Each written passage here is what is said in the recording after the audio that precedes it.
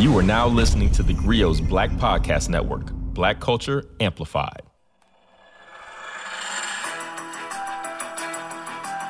Hi, I'm Kevin Ross, and this is the podcast.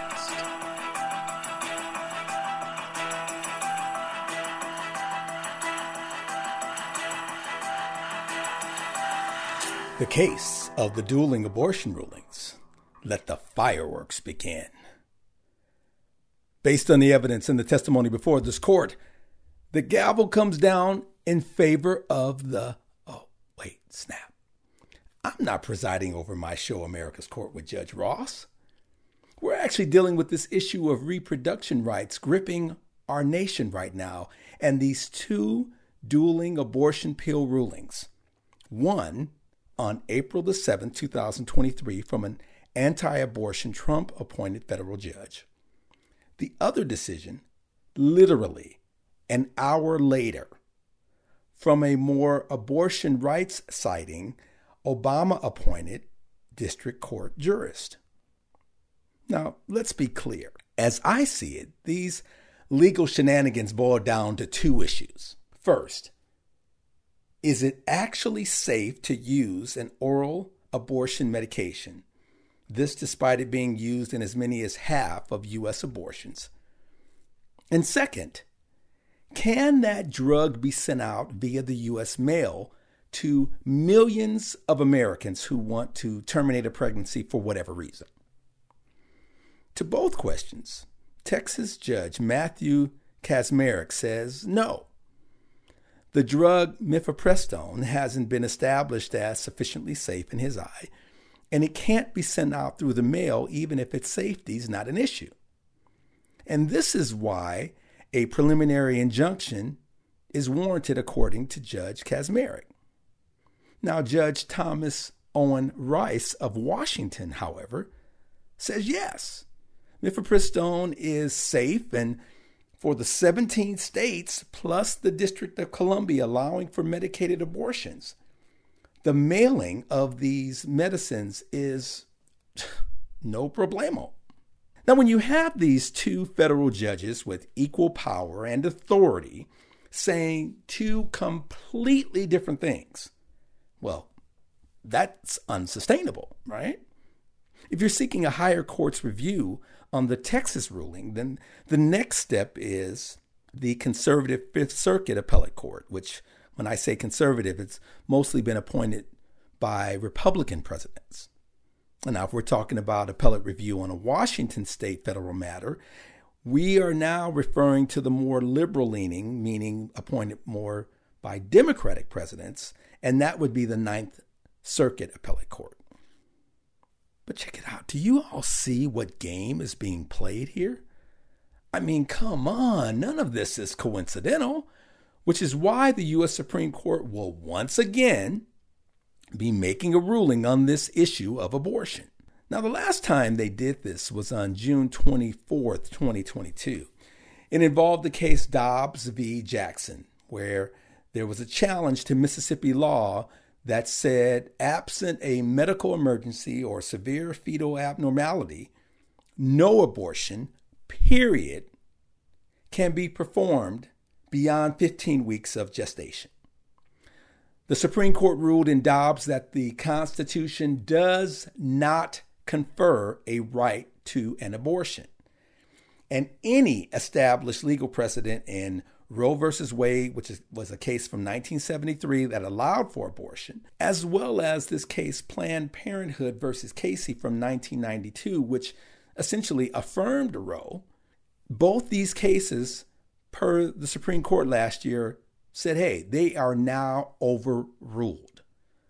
And moving forward, this issue of abortion henceforth is being returned to the people vis-a-vis their state representatives, essentially states' rights. Now there's this domino effect with this new issue of who should decide the safety of an abortion drug. Should it be the legislative branch of the government? Are we talking the judicial branch?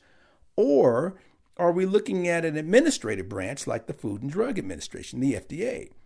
See, the FDA follows what's required of them by a federal statute governing the way agencies regulate certain things. U.S. federal courts, however, they have oversight in this specific area, which is why this current battle is raging. See, check this out. Over 20 years ago, the Food and Drug Administration actually approved of chemical abortions. When the plaintiffs challenged the 2000 approval back in 2002, the question becomes, why did it take 2 decades for the FDA to respond? That's problematic. Now, the same day the FDA rejected the 2002 objections in 2016, so now we have all these years go by, they end up approving of additional items such as reducing the number of required in-person office visits and allowing non-doctors to prescribe and administer chemical abortions. Judge Kaczmarek believes the FDA simply ignored these pro-life doctors despite the law requiring a response from the FDA within 180 days of receipt.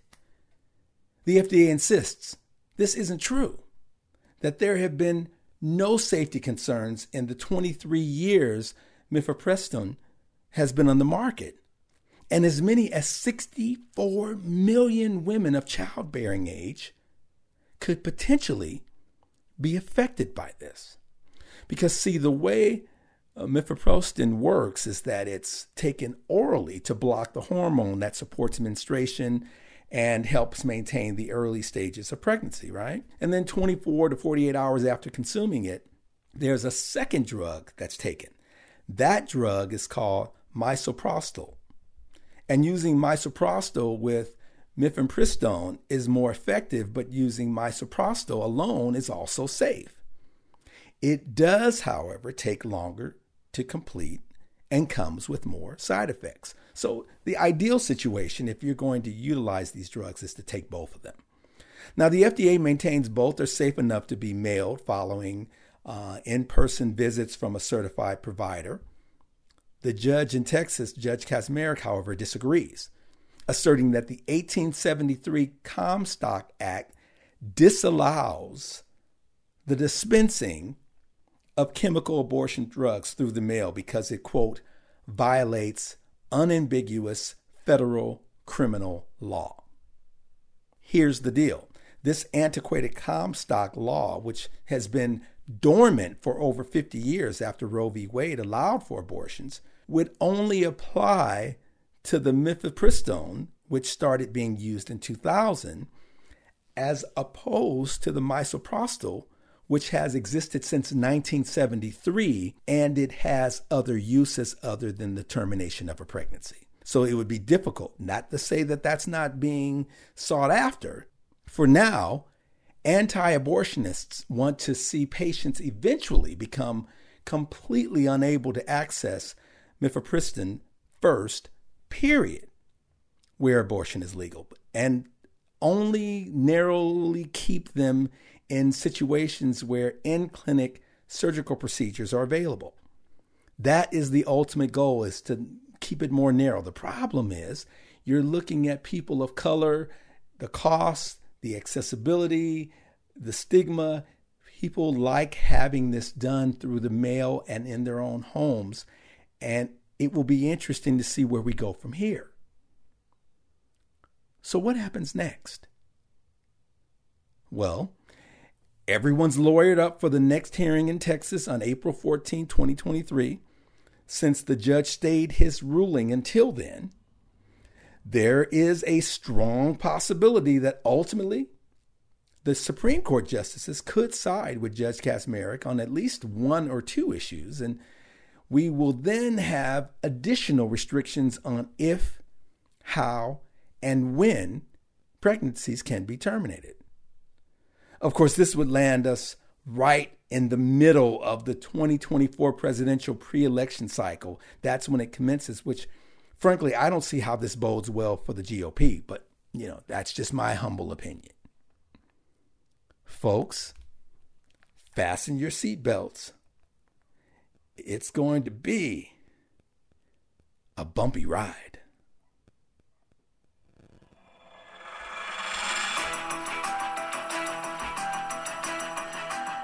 I'm Kevin Ross, and this is the podcast, powered by the Griot. Follow me at I Am Boss Ross on Instagram and Twitter. Thanks for listening. See you next time.